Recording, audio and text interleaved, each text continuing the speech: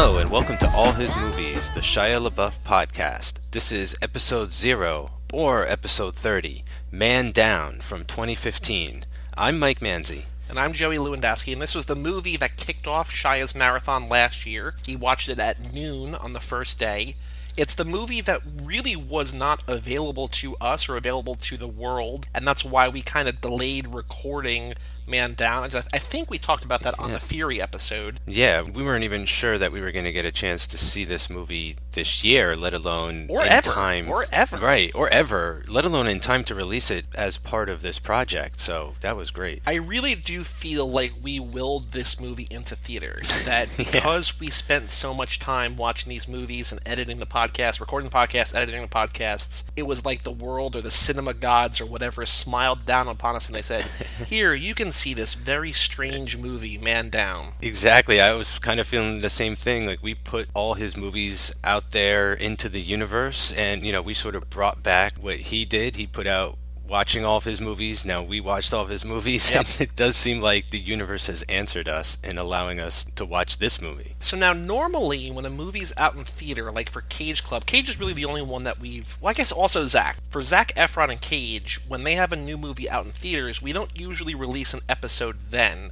We wait for it to be on demand or on home video or whatever, just because it's easier to take notes that way. I had the luck, of going to see this movie on the opening night, and I was the only person in the theater. So I was able to have my phone out, and I took notes on the whole movie. And so this isn't necessarily going to be as thorough as it would be if we both had the DVD. It's going to be thorough enough that I feel confident that we can put it out. Plus, it's nice to really cap off this one-a-day podcast marathon, 30 Days of Shia, with Man Down. Yeah, I think that's, for me, is the biggest thing, is like you said, we like to wait. I feel like home release is good because then the listener can also have a chance to see the movie before checking out the podcast and stuff, but this was just like serendipitous that it's out in theaters and would conclude our Shia run. So yeah, I didn't really have a chance to take any notes. I just let this one kind of wash over me. I saw it not opening day, but like this Sunday, so like 3 days after. So like we were on top of this as soon as it came out, just in case it wasn't around for very long. It wasn't exactly easy to find a theater screening this either, and there were about 10 people sitting with me the other night watching it, but I'm enthusiastic to get into it. It's a movie that we're going to spoil because there's really no way to talk about this movie without spoiling it, because I wanted to talk to Mike about this when I saw him this weekend, and I was just like, I can't bring anything up because to talk about this movie is to spoil the movie, because everything about it is this narrative twist. It's basically a lie, the entire movie, and you get the sense that something is off. It is off in a very big way. The important thing to say up front, I guess it's important, I don't know why I use that word, but this is the second movie that Shia has done with Dito Montiel, who wrote and directed and was the main character in A Guide to Recognizing Your Saints. And so I don't know if he did this as a favor. I mean, there are other big name actors in this, like we have Kate Mara, we have Gary Oldman, we have Jai Courtney, you know, everybody's favorite Jai Courtney. We have him back with him for the second time 10 years later. What I had read was that Shia's dad had PTSD, and he came back, and like sometimes I think Shia's dad held a gun to his head at one point, like just really crazy, intense moments that are sort of captured on screen here. And one thing I read on IMDb, and I don't know if this is true because, as I say a lot when we reference IMDb trivia, it's sort of subject to maybe it's not true. I don't know. Right. But also considering how new this movie is, this definitely might not be true. But one thing I read said that like Shia began to sort of suffer PTSD by filming this movie. Like it's a very intense, visceral experience. And especially if you grew up with that in your household and in your family, it's terrifying. Yeah, absolutely. To have to sort of confront that part of your past and accept it and use it in your craft like he was in this movie, you know, like that's goes along back into like how he's a very interesting actor, you know, like we say, like he doesn't like to label himself as a method actor, and that's fine, but he's still bringing life experience to the roles, and I really like that he, you know, I wasn't aware that there was any connection to the material, but now it makes a lot of sense that he would want to explore this side of his own past, you know, that this is something that affected him as a kid, that like he wanted to confront that and work that out for whatever reason in his own issues is really interesting that that's part of his art. And I mean, he really affected me in this movie movie like he has, like he does in his older age work, the early stuff we watched. He's really effective in this movie in that way, like very believable. I'm with him in this film, and I was also wondering, how are we going to talk about this? Like, it is one of those things we're going to just spoil or not even worry about tiptoeing around any of the reveals or anything. But it's interesting that this is another Dito film, because I feel similar filmmaking techniques going on, like with A Guide to Recognizing Your Saints, like the idea of memory and recollection and using film to express your objective points of view or to externalize what you're thinking internally. He does a really good job of that, and especially in this movie, that's sort of what is like a big part of this is, how does one see the world through their eyes after they go through a traumatic, life-altering experience, something that sort of cracks your psyche. It was not what I was expecting. I had heard it was a crazy movie going into it, so I was really just like, what's going to be like the crazy thing that's so nuts? And I don't know, like I really feel like it paid off for me. Like this movie won me over. I'm genuinely not sure if I like this movie or not. Well, I could tell you right off the bat, I liked it from the beginning because of the setup. Like, I mean, that's not like what we could say is in the beginning. Well, yeah. Yeah, the beginning it shows Shia, and he is back from war,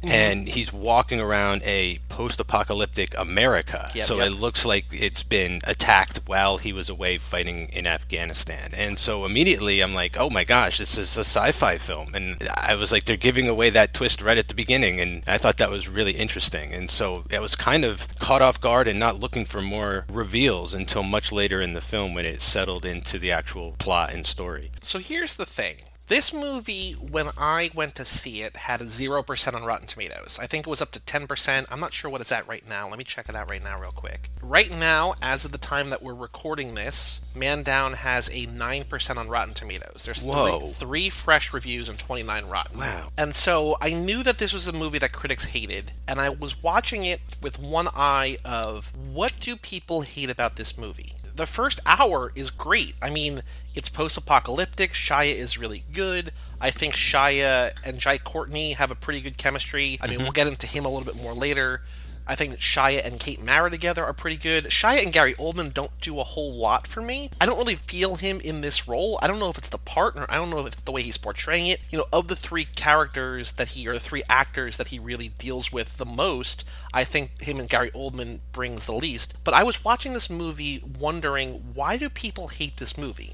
And you're right, like it starts off really cool that Shia is this guy back from the war. He returns to this wasteland of America, and it just seems like he's scavenging to get by, and we have him breaking into this government facility, it seems like, to steal his kid, and it's jumping around in time, both from after the war to during the war to kind of before the war, and also jumping around in time when they get back. So like he steals the kid, but in that timeline, we see a lot that leads up to that after he gets back. Yeah. And so early on, you're like, what is the order of all this? And it's intentionally vague, and it's intentionally confusing. You're trying to piece the things together. Eventually, you realize, and this is the big reveal, they were clearing out a base during a normal military procedure, and Shia gave the all-clear command to Jai Courtney and this other guy. He saw that there was a gun poking out, and before he could really warn them, it was too late, and both Jai Courtney, who's his best friend, it's this guy that he spent his entire childhood with, he's closer to Jai Courtney than to anyone, even to Kate Mara, who he's married to. Before he's able to give them the heads up, really, or he shouts,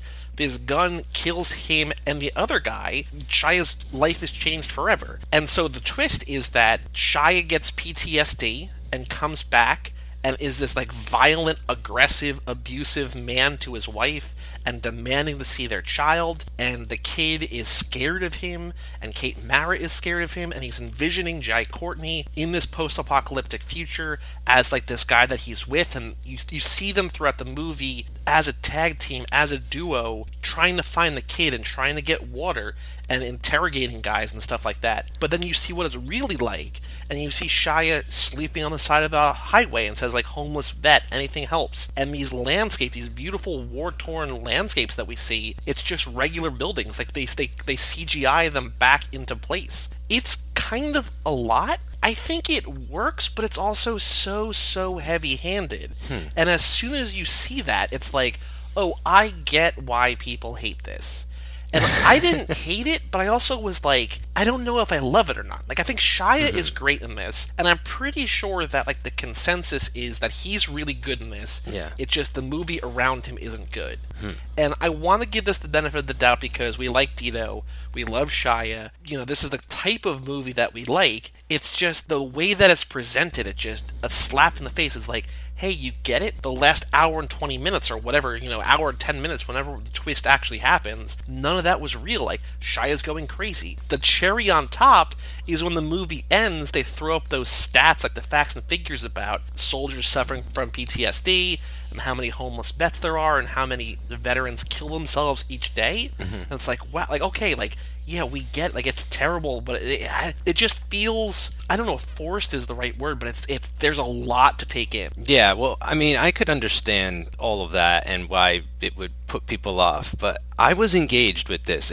That part actually won me over. I mean, I just kept wondering, like, is it going to twist again? Is Jai Courtney, was he ever even alive, or was he always a figment of Shia's imagination, or is it just after he was killed that he started seeing him and everything? I wasn't sure where they were going to go. So when the twist was actually that he comes back, America's fine, but he becomes a homeless vet on the street and just sees the world through the eyes of, like, it's like life is now like a terrible wasteland. Like, I don't know, that worked on me. I didn't really find it to be too heavy. Maybe with the stats at the end, those intentions were, going a little too far, but for me, it actually worked, and I thought it was a really interesting way to express people's points of view. Like, you're like someone with PTSD, like, I mean, you don't really know what they're thinking, but I really found it to be an effective way to show his state of mind compared to what reality is, like where the line was. And maybe the reveal went on a little too long is kind of the thing too, right? Like, they showed him outside his window pacing around a little too much, and they did a little too many things of him. He's like sleeping on the street, and then it morphs into like a normal street with the signage.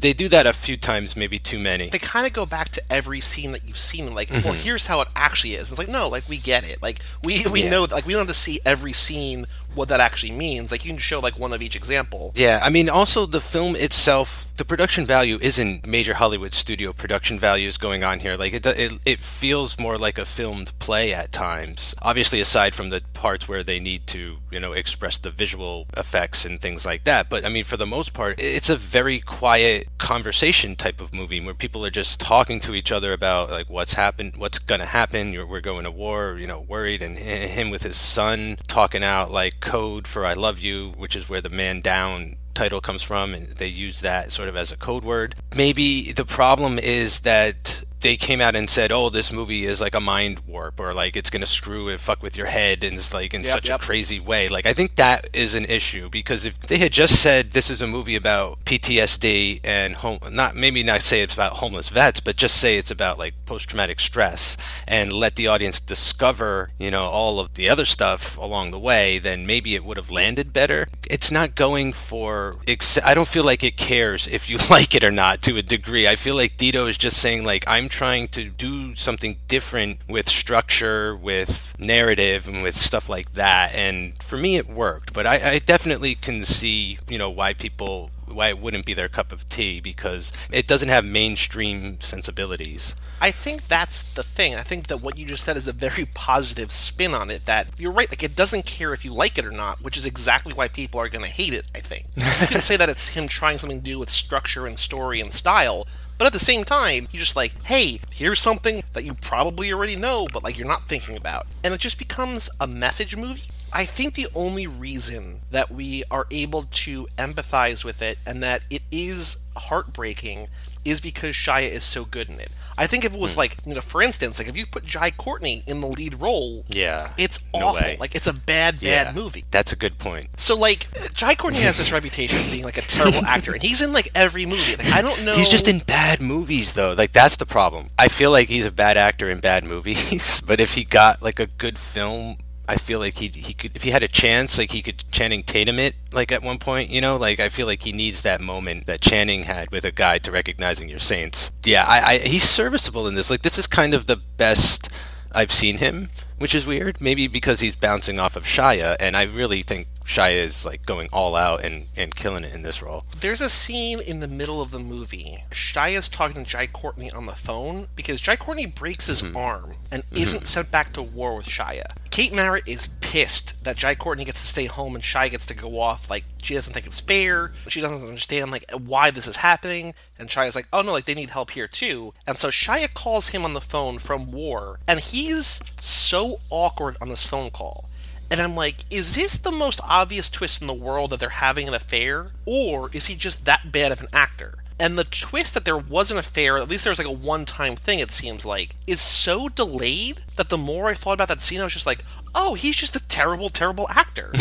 And then they eventually find out, they eventually show you, they slept together, I think it seems like one time, and he's in love with her, and she thinks it's a mistake, and then Shia finds out. I was like, oh, maybe that wasn't, I'm like, no, that's still like a terrible scene, because he's so overt, like, oh, hey man, like, nothing's wrong, like, things are totally cool, like, you know, she's great, like, don't worry about it, I got everything on control over here, like, it's fine. It's like they had one take, I don't know if they had one take and they used that, or they're just like, alright, like, I guess that's the best we got, like, we're gonna roll with that, but it seems like several of those moments in this movie were just, you know, let's set up this idyllic life and like how great his family is and then just show him as a broken man. And it just feels forced. I can hear that. I hear you there. I actually did feel like the affair storyline might have been one thing too many, but then I was kind of like, that would be the worst thing that could happen before he went to war, you know? But then the fact that his best friend died,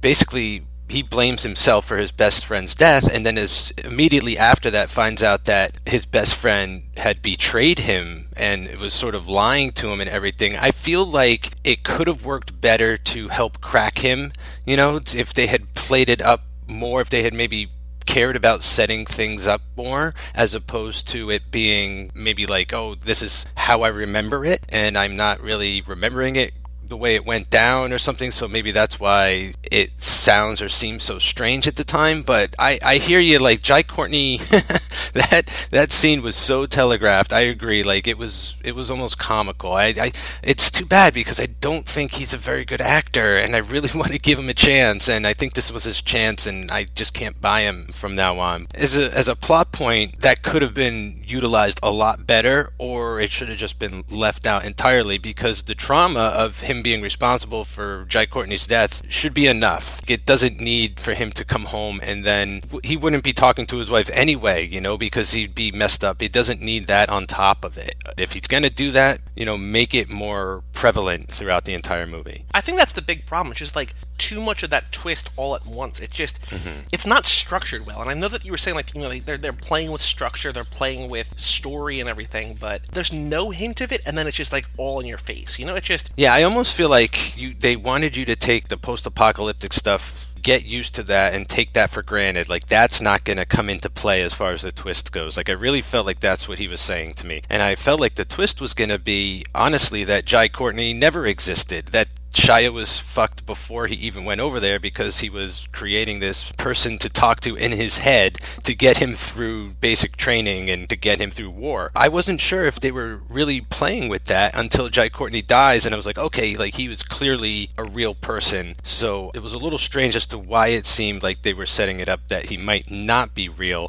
And then it turns out that he isn't real, but only when Shia is back in America, right, and sort of stalking the streets as a homeless person and looking for his son and stuff like that. So I feel like maybe he shouldn't even have been in those future scenes with Shia, with the beards, with the sort of hunting around in the wasteland stuff. Like, that to me during the twist got a little overwhelming and a little confusing, and I had to sit back after and go, okay, no, that character was a real person for most of the movie. He did exist. The other thing that's frustrating to me, just like that's frustrating, there's that scene where Shia's watching Fox News and he's watching Bill O'Reilly, and Bill O'Reilly's talking about, like, this bioterror threat, and the way that it's presented, it's like it's imminent. You know what I mean? Like, it's going to happen any day now. Like, we're basically screwed no matter what we do. Have you watched Bill O'Reilly? That's how he talks. I know, but like they focus on that for so long in the movie. They want to misguide you. They're like, oh, well, that's what happened. That's why there's like this post-apocalyptic warfare, that they attacked us and like everything was done. I feel like if you take a step back and think about things, the movie, like, Shia doesn't look older. He just has a beard. And so it really only took maybe a year or two, and like the wasteland is devastated. So I feel like if you step back and kind of analyze the movie on any level, you're like, oh, none of this lines up. And if that's the case, then you're sort of waiting for the twist,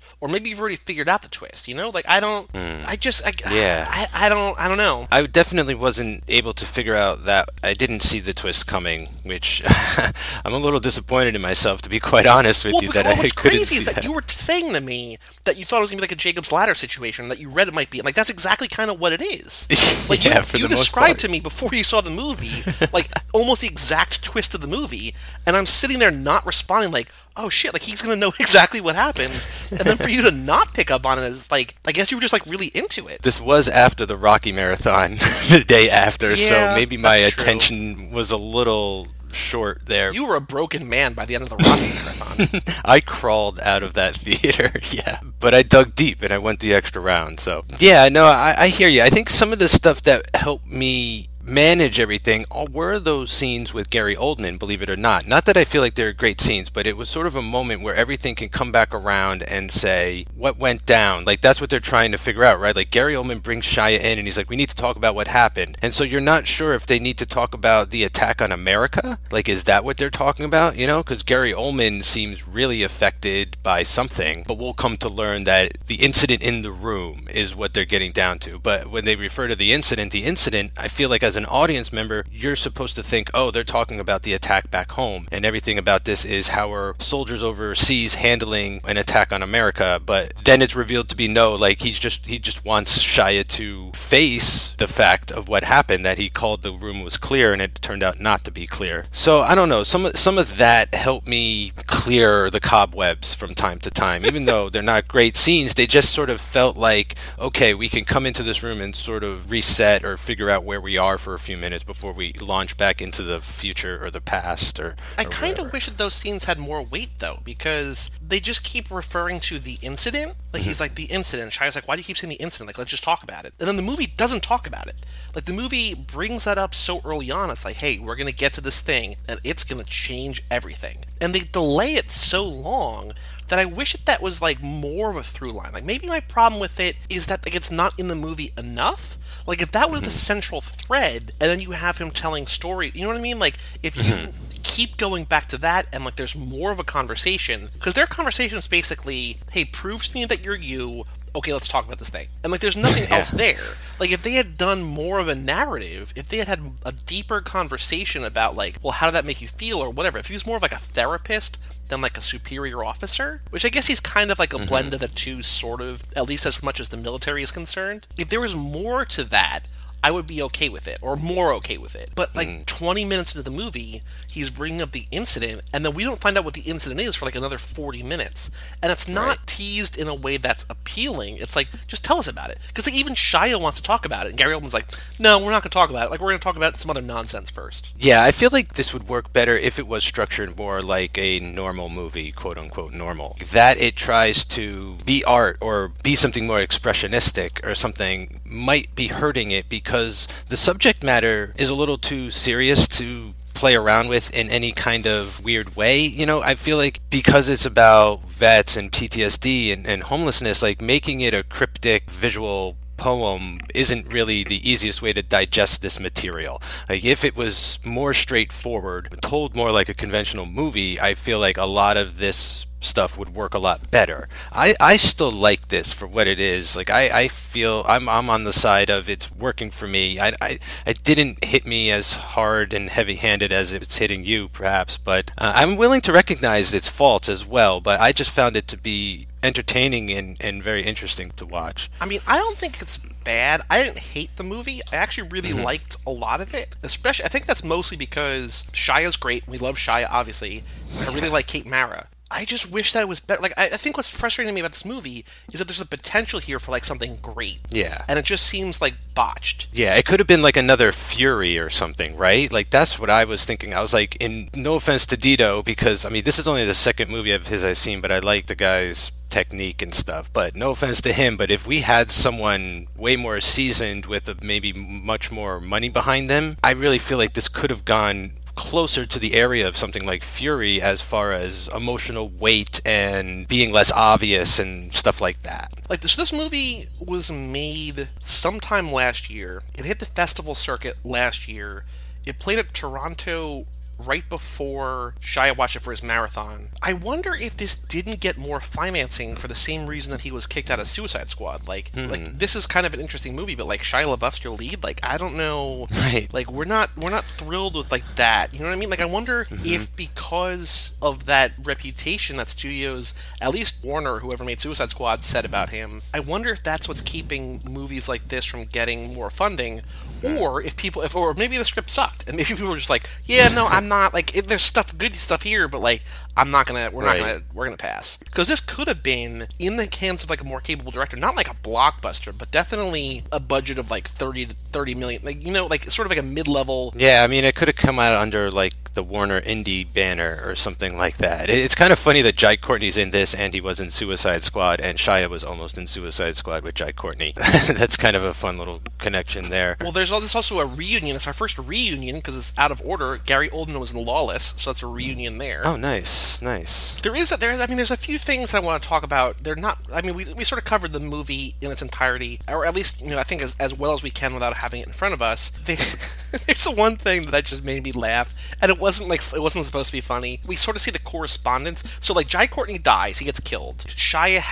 finds in his helmet, he's got like his Skype password, and written like under his, this is so dumb, and under his Skype name and password is Kate Mara's Skype name. And Shia's like, well, what's this all about?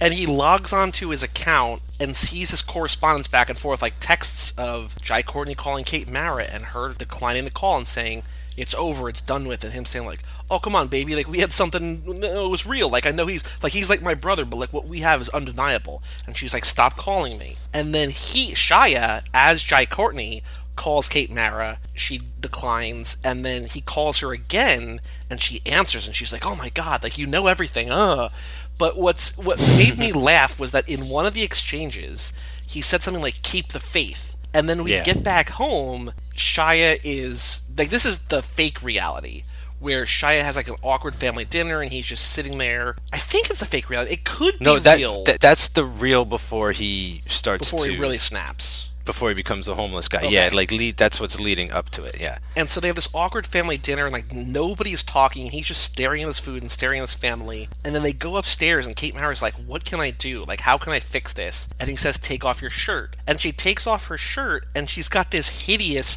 keep the faith tattoo like above, like sort of like between like her shoulder and her breast. And I was just like, oh god, like that's awful, like it's such an ugly placement and everything. And like that's clearly why he said it, like, hey, I saw her boobs, like I'm gonna write like the tattoo that's on there. And it was just so bad. I was just like, oh god, like that's terrible. Again, I think it was an attempt at symbolism that fell flat because it wasn't necessary. I mean, all the symbolism this movie needed was the moment when the audience is clued into the fact that the world is normal. It's not a washed out wasteland like he sees it. Like, that is so strong for me that I feel like a lot of this other stuff dilutes the impact of that, or could dilute the impact, or when that reveal comes along, it'll feel forced or heavy for some people because of all these other moments that don't land well, you know, like because he's trying to be too symbolic. And yeah, because like that tattoo thing, like it's not like an appealing tattoo or something you would think a person would have, but just for the sake of the film, it needs to be there to say what he's trying to say about the moment or whatever. And I feel like those are the times where the movie isn't working for me, because I feel, again, like it's such a huge symbolic moment when you realize that he's crazy, basically, that he has come home and he has lost his mind and he is living on the streets and he is scaring his family, and he is not this Mad Max warrior who has come back to liberate America, or whatever he believes, that he's still a soldier or anything. Like, if they had just focused everything around that moment, it would have worked out a lot better. Yeah, but they just tried to do too much, and it just... I think that it works as well as it does just because of Shia, and I do want to say that the reviews that I've skimmed or read or looked at or whatever, they all pretty much seem to say, hey, Shia's great in this. They acknowledge that he's good in this. He's trying to keep a sinking ship afloat, So it's tough. I mean, I said it before in a couple different podcasts. I'll say it again. The movie he made after this, American Honey, is amazing. So he can still make great things. He can still be in projects that are great. It's just a matter of finding that right project, the right director who knows what they like, the story they want to tell and how they want to tell it, and going from there. I'm not sure if this is like 20% good or 80% good. Like, I don't know. I can't tell how much of this is good, but it's an amount that's frustrating because it's just like there's enough good stuff here that makes me want to like this more than I do. It's the type of movie that you could show someone and they'd be like, why did you make me watch that? Like, it's kind of like it's a bummer of a movie. Yeah. I mean, not everything is a happy ending, and I kind of appreciated that. Like, it's kind of got that Fury ending in a way where it's futile. Like, you can try, but there's no winning in this situation or anything. I respect those types of endings. I feel like they earn a lot of goodwill if you're going to go out on a bummer sometimes. And I give this movie credit for that because it's only trying to stick to what it's saying. Like, it may be clumsy and talk over itself at times, but it's not forcing itself to be something it's not. And maybe that's part of the problem this time. Maybe if it was just stripped down a little more and a little less self-important, it would have played a lot better. Yeah, I'm not sure. I'm 75% behind this film. 75-25. I feel like that's where I would not recommend this to your average moviegoer. I mean, it's just not that type of movie. It's just not made for people who go see, Marvel films. Well, what was the vibe of the other 10 people in your theater? Like, did you get a sense, like, when they were leaving, if they were shell-shocked themselves, or if... For the most part, everyone just got up and left at the end. That's fair. There weren't any audible disgruntled groans or anything, but then no one clapped either or anything like that. But everyone just kind of sat there and watched the movie and just kind of got up and left afterwards. That's fair. I guess that's better than maybe a 9% on Rotten Tomatoes. I was shocked that many people were there and that they kept coming in. I only got there like 5 minutes before the show started and people were still coming in. What's weird about this movie, sort of, if you look on like Fandango, for instance, or like at a movie theater, they want you to see the new releases. Like, they highlight the movies that are just coming out, so they're like, oh, I didn't know that Fantastic Beasts was in theaters this week. I'm like, let's go see that. And so this was technically a new release, but on my Fandango thing, it was at the bottom of the movie theater, and it was like buried, and it only had 2 showings. It was like they didn't want people to know about it somehow. Like, it wasn't like, hey, check out this new Shia LaBeouf movie that we have. It opened the same weekend. Like, what else opened this past week? Oh, like La La Land. There's other movies that they emphasized, even stuff that was like well into like 5 or 6 weeks in theaters that were above this. I don't know who's just going to see this blindly. I don't think people are. I think that you sort of have to make a conscious effort to seek this out. It's strange. Yeah, this definitely had the vibe of one of those films that opens in New York and Los Angeles for a weekend. And somehow, in my case, like, it made it out to the suburbs. Yep. I mean, I still had to drive 35 minutes to see it. It wasn't like at my local or anything like that. But I was shocked that it was playing at, the Googleplex. Like, that there were 20 other movies in the same building as Man Down, which to me just felt like this very small, limited release. I'm surprised it didn't even just go straight to video on demand.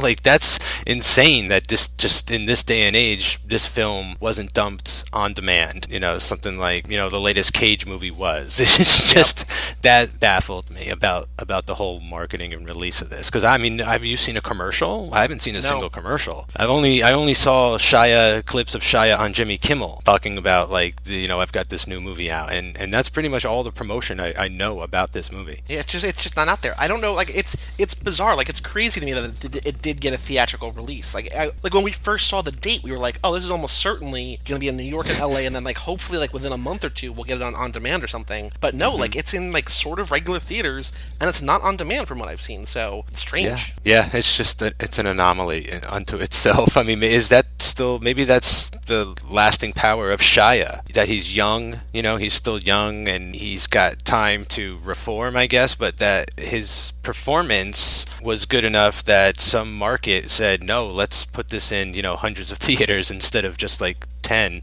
Someone believed in this enough to really get it out there, and maybe it's because of the message about PTSD or whatever, or mental illness, but it's always good to, I'm just glad because it's always just good to see one of those little movies that could get out there even if it can't really make a dent. Like, it's just nice to see a wide release for something as obscure as this. I just looked on Box Office Mojo to see if I could get numbers, and it's not even listed on that site. Like, it was not, like, they have 96 movies that were in theaters this weekend, going all the way down to The Hollers, which is the new John Krasinski directed movie, which I think is mostly just on demand. What? That made $143.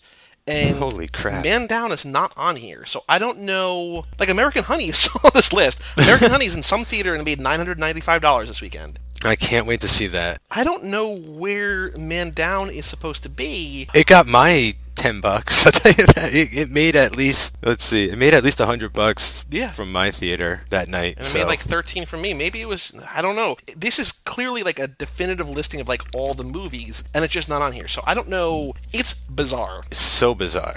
So strange. Any other thoughts about Man Down that you want to cover before we wrap up? There was just one more thing that I just wanted to mention. I mentioned to you before we recorded, but the only other person in this movie, aside from everyone we mentioned, basically, and the drill sergeant, but I hadn't really seen him in anything. I wish it was Falcon. I love Anthony Mackie, so I was picturing the drill sergeant as Anthony Mackie, but it wasn't him. But the only other guy I recognized, and I was glad to see him show up, was one of my new favorite character actors, Clifton Collins Jr., who plays the homeless guy that they find on the street. And, he's been in everything from Capote to Pacific Rim to this season of Westworld he's really great in. So that was really good. I'm glad he was in this movie. When he showed up, I sort of perked up a little more and paid a little closer attention and stuff. So that's pretty much it. I just wanted to give him a shout out because I really like him as an actor. He was good in this movie. And I mean, he gets shot and killed by Shia, so there we go. So that is officially a wrap on all his movies. This is the closing of the book. We had a sort of a question mark closer a couple weeks ago when we recorded Nausicaa of the Valley of the Wind, not knowing if or when we would get to see this movie. But here it is, the final chapter and the first chapter. Episode 0 and episode 30, Man Down. That's it. The beginning is the end is the beginning